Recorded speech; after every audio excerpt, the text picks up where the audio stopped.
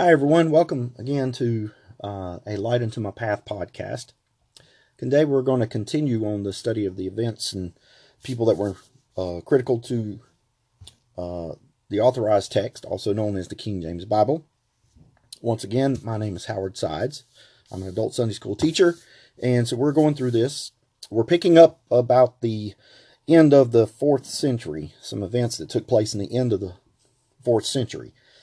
Excuse me. So we'll get started here. In the year 383 AD is the Gothic version, the Codex Argenteus is what it's also known as. Codex Argenteus, known by the name Gothic version. It was authored by Ulfilas or Wulfila, the Gothic name of Ulfilas. Now, Gothic, by definition, is a Germanic people whose region spanned from southern Sweden across to western Asia and south to the Mediterranean Sea and back across to the Atlantic Ocean. So it's not simply just people from the area where we know as Germany, but a much larger expanse there. It is the Gothic people. Okay, excuse me. Now, this guy by the name of Ulfilas, which is Ulfilas, Ulfilas. He was a bishop, a missionary, and a Bible translator. He was ordained a bishop by Eusebius of Nicomedia. Nicomedia is the city where Libanius was exiled to in our previous podcast. In 348 AD, he left his home with followers and fled to the area of northern Romania. He translated the Bible from Greek into the Gothic language. At this point, excuse me, there was no written form of the Gothic language. Everybody would just speak, but there was no written form of it. So to communicate, it was all completely verbal. So basically, he had to create an alphabet for the Gothic language to create a Gothic version of the Bible. So this Bible is referred to as the Silver Book, the Silver Book. And it was probably written for the Ostrogothic king Theodoric the Great. It was written with gold and silver ink. The pages were made of high-quality thin vellum, stained purple with an intricate binding. When the king died, the book was lost until discovery in the Abbey of Verden. That's with a W, but the Germans pronounce W with a V. Verden, Germany, in the 16th century. The book only contains 188 of the original 336 pages. It currently resides in the Carolina Rediviva building in the Uppsala University Library in Uppsala, Sweden. Now, one thing to note about this writing and translating of this Bible into this language and having to create a written language, it just shows you the desire that someone had not to just create this, but to read it. And with the intricate parts of how it was written with this gold and silver ink, and then the paper was made of high quality stuff. This stuff was expensive, and this was not something that you could just run down to your local Walmart and buy. This come at a high cost. And so you could imagine just how valuable this thing was, and when with the respect and the materials that were used, of the respect of God's word that was had at this time. Now, in 385 to 405 AD is where we're going to talk about this Latin Vulgate. The Latin Vulgate, it was authored by a fellow by the name of Jerome. It was commissioned by Pope Damascus I in 382 AD to make a revision of the Old Latin translations. It was entitled the Vulgate, simply the Vulgate, on purpose to confuse it with the original Vulgate. It was later called the Latin Vulgate to distinguish the two. One was right, one was wrong. And the Latin was the wrong. It has been altered many times, but most of the work is still accredited to Jerome. Now, the objective, as it was stated for this Latin Vulgate, was to assist, in parentheses, Christians, out of parentheses, in their controversies with the Jews. Now, by the 7th century, it was fully accepted by the Roman Catholic Church as the standard. And in the 16th century, it was accepted by the Council of Trent. Now, that's the second time we've mentioned that, so we'll talk about that a little bit. The Council of Trent. This was a body of Roman Catholic clergy and leaders who met to issue condemnations on what is defined as Protestant heresies and define church teachings in the areas of Scripture and tradition, original sin, justification, sacraments, the Eucharist and Holy Mass, and the veneration of saints. Now, I know a lot of you probably don't know some of the definitions of these words, so I'll go down through what some of them are. The Eucharist is what we would know as the Lord's Supper. This veneration of saints is a special act of honoring, such as bowing, kissing the ring, or making the sign of the cross before a statue or icon of a saint. That's veneration. Now, the Council of Trent was held from December the 13th, 1545 to December the 4th, 1563. It included 25 sessions in all over 4 periods of time. The first period was 1545 to 1547, period of 2 years, and it was 8 sessions held in this city of Trent. The second period was in 1 year, 1547, and it contained 3 sessions held in Bologna. The third period was 1551 to 1552. It contained 5 sessions, all held in Trent again. And then the fourth period, 1559 to 1563.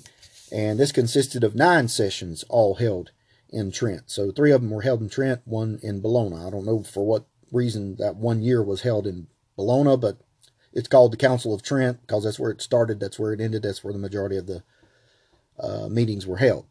Excuse me. The council consisted of over 255 members. Now, these included 4 papal legates, which are personal representatives of the Pope to foreign nations, 2 cardinals, 3 patriarchs, which are the highest ranking of a bishop, 25 archbishops, which is a rank between patriarch and bishop, and then 168 bishops. Now, 2/3 of this entire group were Italians, lending to a powerful position of authority in dictating terms. Trent and Bologna are in Italy, so obviously they held a vast majority of the opinion when it came to deciding factors. Okay, the 5th century was, of course, 400 to 499 AD. A significant event that happened in this time was pagan Anglo-Saxons take control over the Britons for the area we know as England today. And they control all religious activities. The 6th century, that's 500 to 599 AD. We'll move on to there. 597 AD, all the way towards the end of the year. Pope Gregory sends a monk named Augustine of Canterbury to convert King Ethelbert of Kent to Catholicism. Of course, they called it Christianity even then, but it was Catholicism. Now, the Pope had inside information on the events that had taken place here. He knows that the king had married a woman by the name of Bertha, who was a Catholic princess from Roman Gaul, which is the southeastern part of France in northern Italy region. That's where Gaul was. Augustine introduces Roman Catholicism and the corrupt Latin Vulgate to this region. Now, God, in his divine wisdom, used the Roman Catholics to take over Anglo land. That's what it was called at the time because of the Anglo-Saxons, and it was the land they lived in, Anglo land. That's how we come to the term today, or the name England. It was from Anglo land. Now, when I say God used in his divine wisdom the Roman Catholic Church to take over, you're thinking, well, if the Roman Catholic Church is so against the true authorship of the Bible and the true authorized text and all of this, and they're doing all these other things that are against the Bible, why would God use? There's periods all through the Bible where God used unbelievers to accomplish his will. Again, God in his wisdom, we can't know his wisdom. He is the creator of wisdom. We just can't understand why he would do some things the way he does, but he has a purpose. He has an intent. 1 is for the glorification of himself, and 2 is for the further betterment of his people. And even in, I think it's Isaiah, it mentions King Cyrus by name, hundreds of years before King Cyrus was even born. And so that's just, proof that he could use whoever he needed to accomplish his will. But what we're getting at is, of course, these people couldn't speak Latin. Okay? The Bible that they were using there, so-called, if you prefer, is the Latin Vulgate, which was useless to them up to the 1960s. Okay? That's 1960 AD. Up to the 1960s, papal law decreed that the Bible could only be read in Latin and that Mass could only be said in Latin. So basically what you're looking at is a period of over 1,360 years where people were forced to go to a church where they couldn't even understand what was being said. Now, if you want to put that in today's terms and think about how long we're talking about, 1,360 years back from this year being 2020, you'd have to go all the way back to the year 660 AD of sitting in a church where people were speaking the foreign language and you had no clue what was being said, what was being told to you, or what the authority, the Bible, was saying to you. All you could do was take that man's, the priest's, word for what the Bible was being said. So it was being dictated to them. Okay, they couldn't read it for themselves. The 7th century, 600 to 699 AD. In the year 670, there is an Old English translation, and that old would be O-L-D-E. You see some of these storefronts and things, that the Old English shop or whatever, that's old is O-L-D-E. And there is a fellow by the name of Caedmon. Caedmon, that's C-A-E-D M-O-N, Caedmon. He was an uneducated cowherder for a monastery at Whitby Abbey in Yorkshire, England. Now, in an unusual account, on one particular night, the monks were feasting, drinking, and singing, and Caedmon left early to go sleep with the animals because he didn't know any of the songs. He knew no songs. While asleep, he had a dream where an angel asked him to sing the beginning of created things. And if you look at that story, it kind of reminds you of the story of Samuel's beginnings with the high priest Eli. If you remember, Hannah begged God for a son, and she promised God that if he gave her a son, that she would give him basically to his work, give him back to God. And so God answered her prayer, and so she had the baby Samuel, and so she took Samuel to this high priest Eli to raise. And in the beginning of the books of Samuel, it talks about where Samuel's laying there asleep one night and someone calls his name and he gets up and goes to Eli and says, in today's terms, Master, what do you need? And Eli's like, what are you talking about? I didn't call you. Go back to sleep. So he goes back to bed and he gets called again. They call his name again and he comes back in there. He said, are you sure what? And he's like, no, it wasn't me calling. It took a couple of times before Eli caught on to what was happening. And he told Samuel, he said, hey, the next time they call your name, just say, Lord, what would you have me do? And so Samuel goes back to bed, and of course he calls him a third time, or he calls him the next time, and wakes him up, and he says, Lord, what would you have me do? And so that's kind of the parallel of the two stories there. So this Caedmon, he has this dream, and he goes back and he tells his boss about it, who tells the abbess, who is the head nun. Now he recounts the dream to her and repeats the songs he created that night. As a test, she gives him another passage of text to put to song, which he does. She then instructs her scholars to teach him sacred history and doctrine, which he would then turn into verse that night. Now, he learned verbally, because again, this was an uneducated cowherder, okay? He learned verbally the stories in the books of Genesis and Exodus, the stories about Christ, and the stories of the apostles.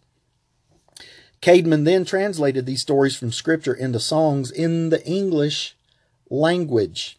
Now again, remember I just told you that God used the Roman Catholic Church to take over England and set all this infrastructure up, although listen, let's just face it, was a false religion.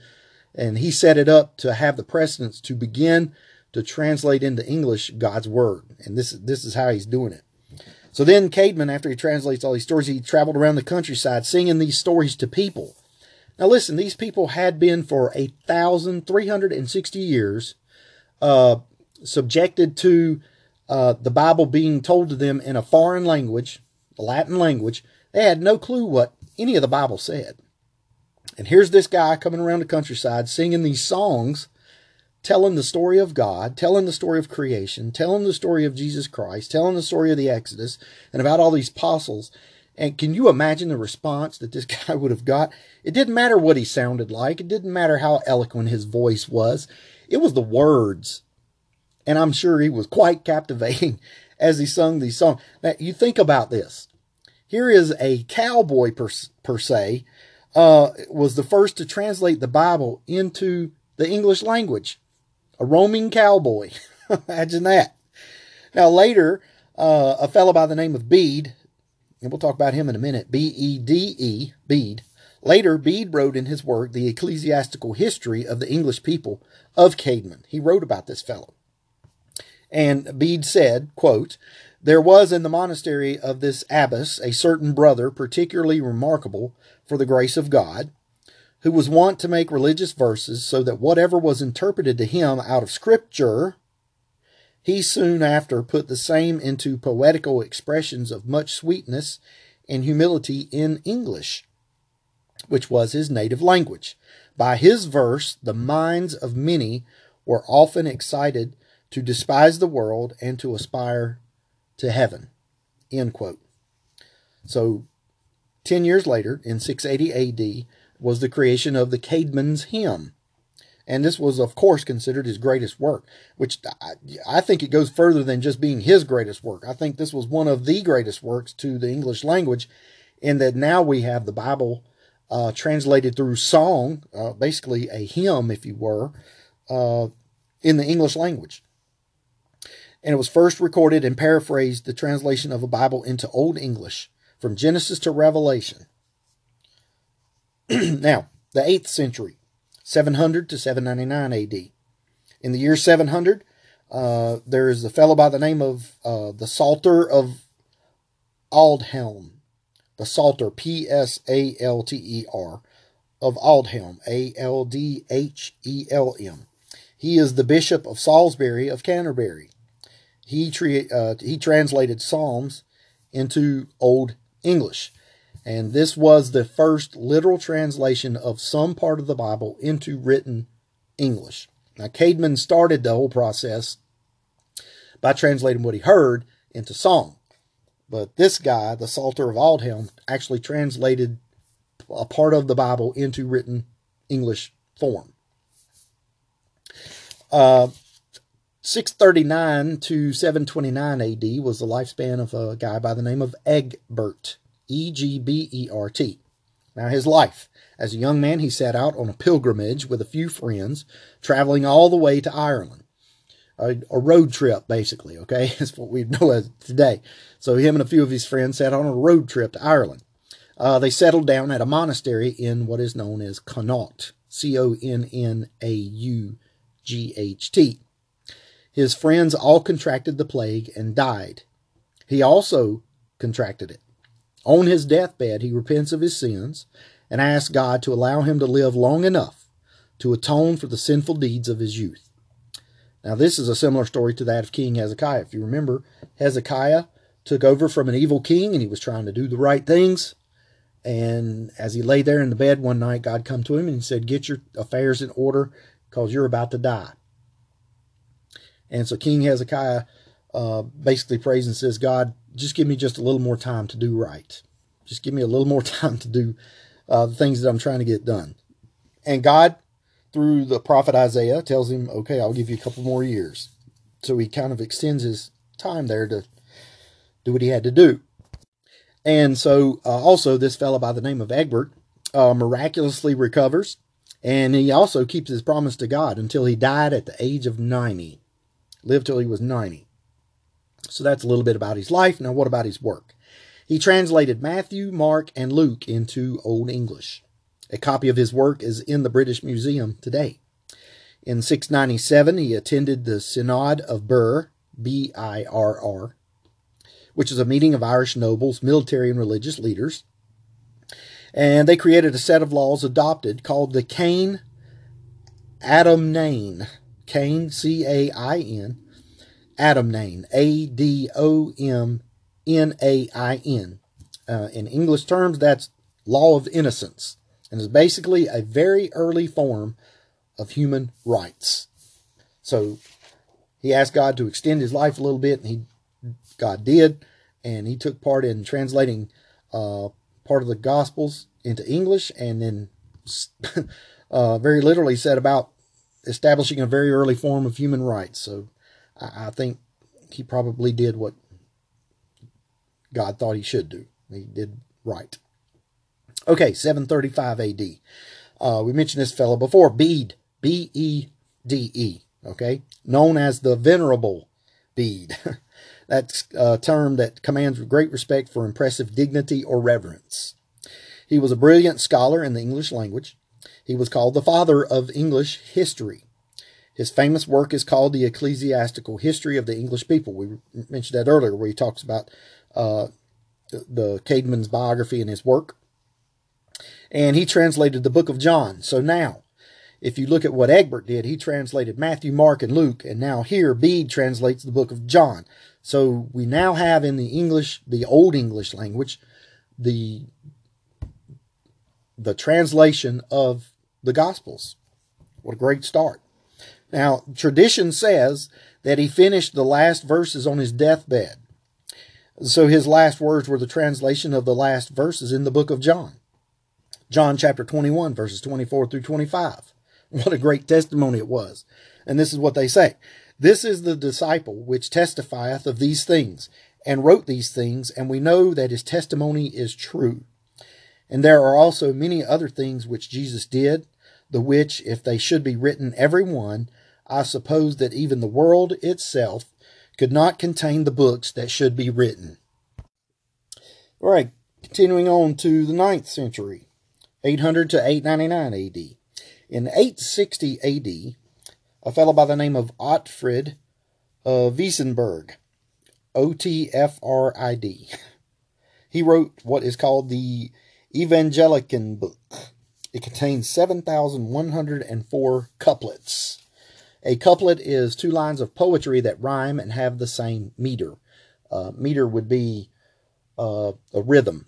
In other words, however many, let's say, vowels would be contained in the same passage, so it kind of rhymes together, meets the same size. It is the first substantial literary work and the first use of rhyme in German literature. It is a poetical narrative of Jesus. It also contained portions about Genesis, Psalms, Proverbs, Ecclesiastes, and Song of Solomon. The entire work is preserved in 4 different manuscripts.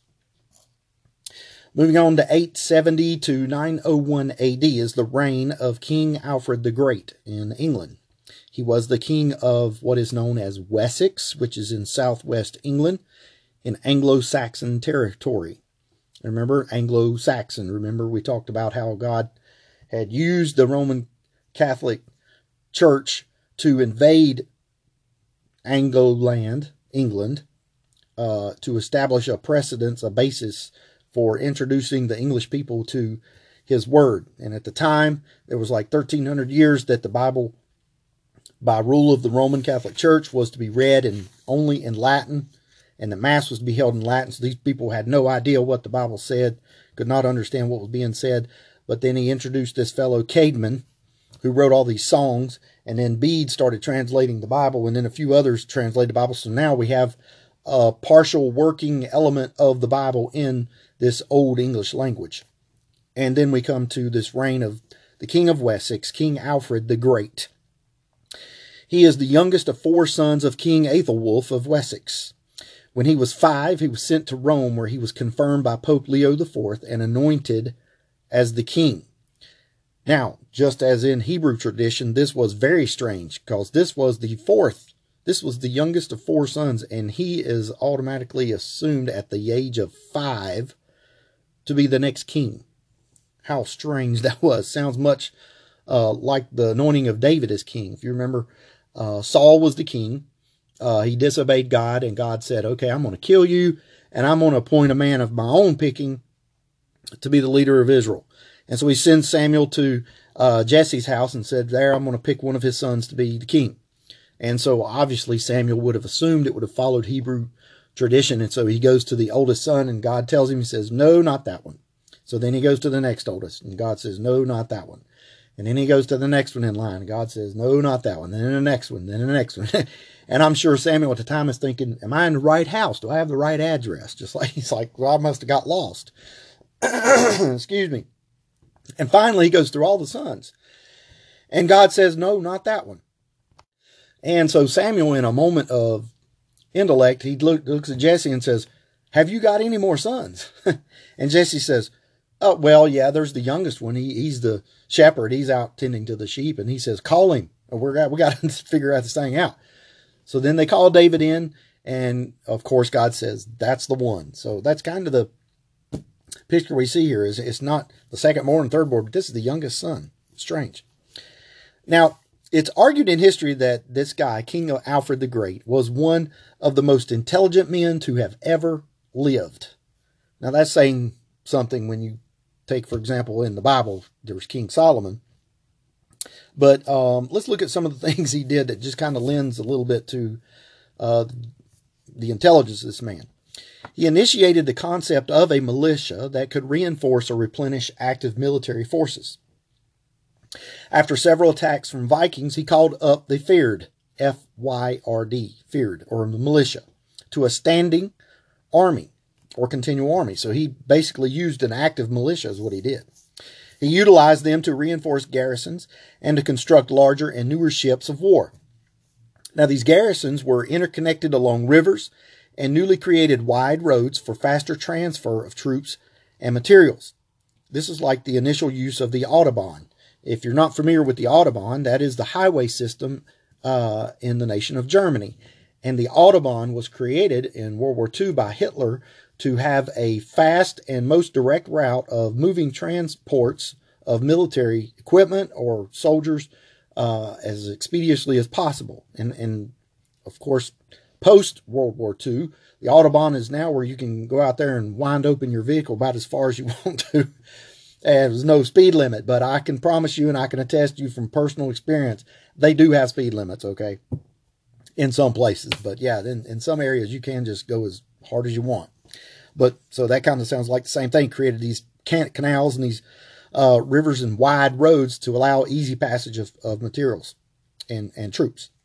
Now, the garrisons were strategically placed within 1 day's walking distance of every town to offer them protection within reach.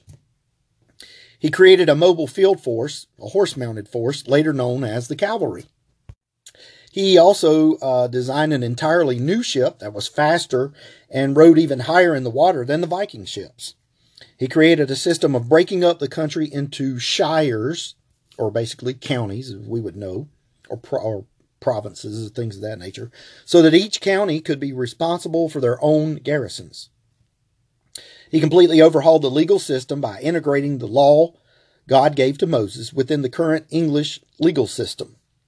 He paid particular attention to the judicial system by reviewing almost every single case personally. His son, Edward the Elder, writes that he even heard one appeal while washing his hands before a meal. Now, you don't think much of that, but here we are in the 900s, the late 800s, early 900s. This man's washing his hands before a meal. That's incredible enough, because hand washing as an act of disinfection was not introduced until 1847 by Dr. Ignace Semmelweis. Just look it up on Google and you can see that. Look up hand washing. And this doctor, in 1847 started this whole thing. And of course that was because of Louis Pasteur and some of the other doctors of that era that discovered bacteria and where all these diseases were coming from. Up until then, people just didn't wash their hands. But apparently this guy had a little bit of inside information, or was smart enough to know to wash his hands. Okay, so he goes on. He insisted that his judges be literate so that they could apply themselves to the pursuit of wisdom. Failure to comply would result in loss of office.